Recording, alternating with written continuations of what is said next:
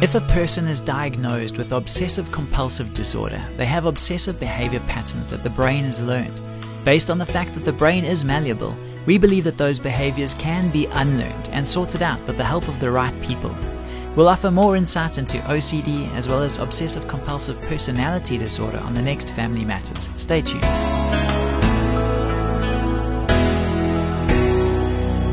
Hi, I'm Graham Schnell for Family Matters, where we offer practical advice from Focus on the Family. One of our listeners contacted us with this question. What's the difference between obsessive compulsive disorder and obsessive compulsive personality disorder?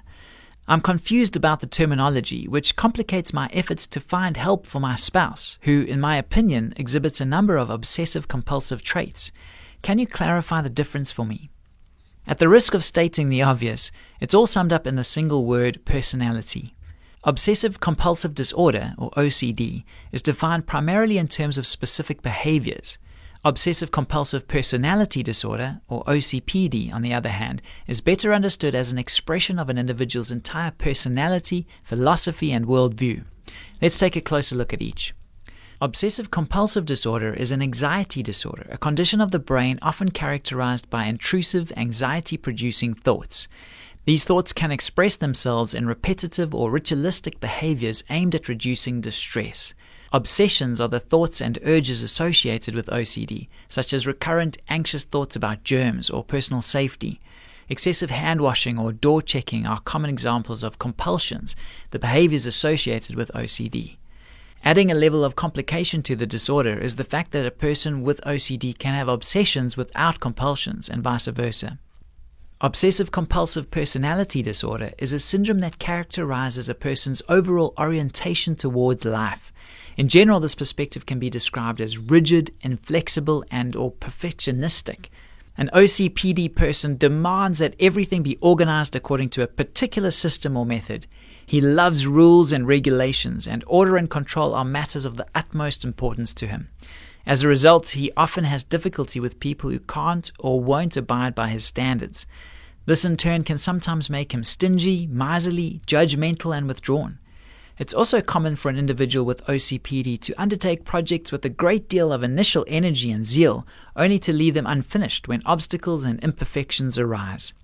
The disorder is more common among men than women, and most psychologists agree that it cannot be accurately diagnosed until about 18 years of age. It can be difficult to live with an individual who suffers from either of these disorders.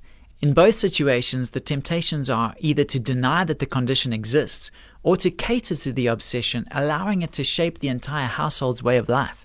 Both of these extremes should be avoided. In confronting simple OCD, it's crucial to remember that a person with this disorder may realize that his obsessions are unrealistic, but may be anxious and driven by them anyway. You can help by lovingly challenging false or anxious perceptions that drive compulsive behaviors. It can also be beneficial to objectify the obsessive-compulsive disorder by separating it from your spouse's personality. For example, if he says, "Do you think I should go back and check the door?" you can respond, "That's your OCD talking, not you."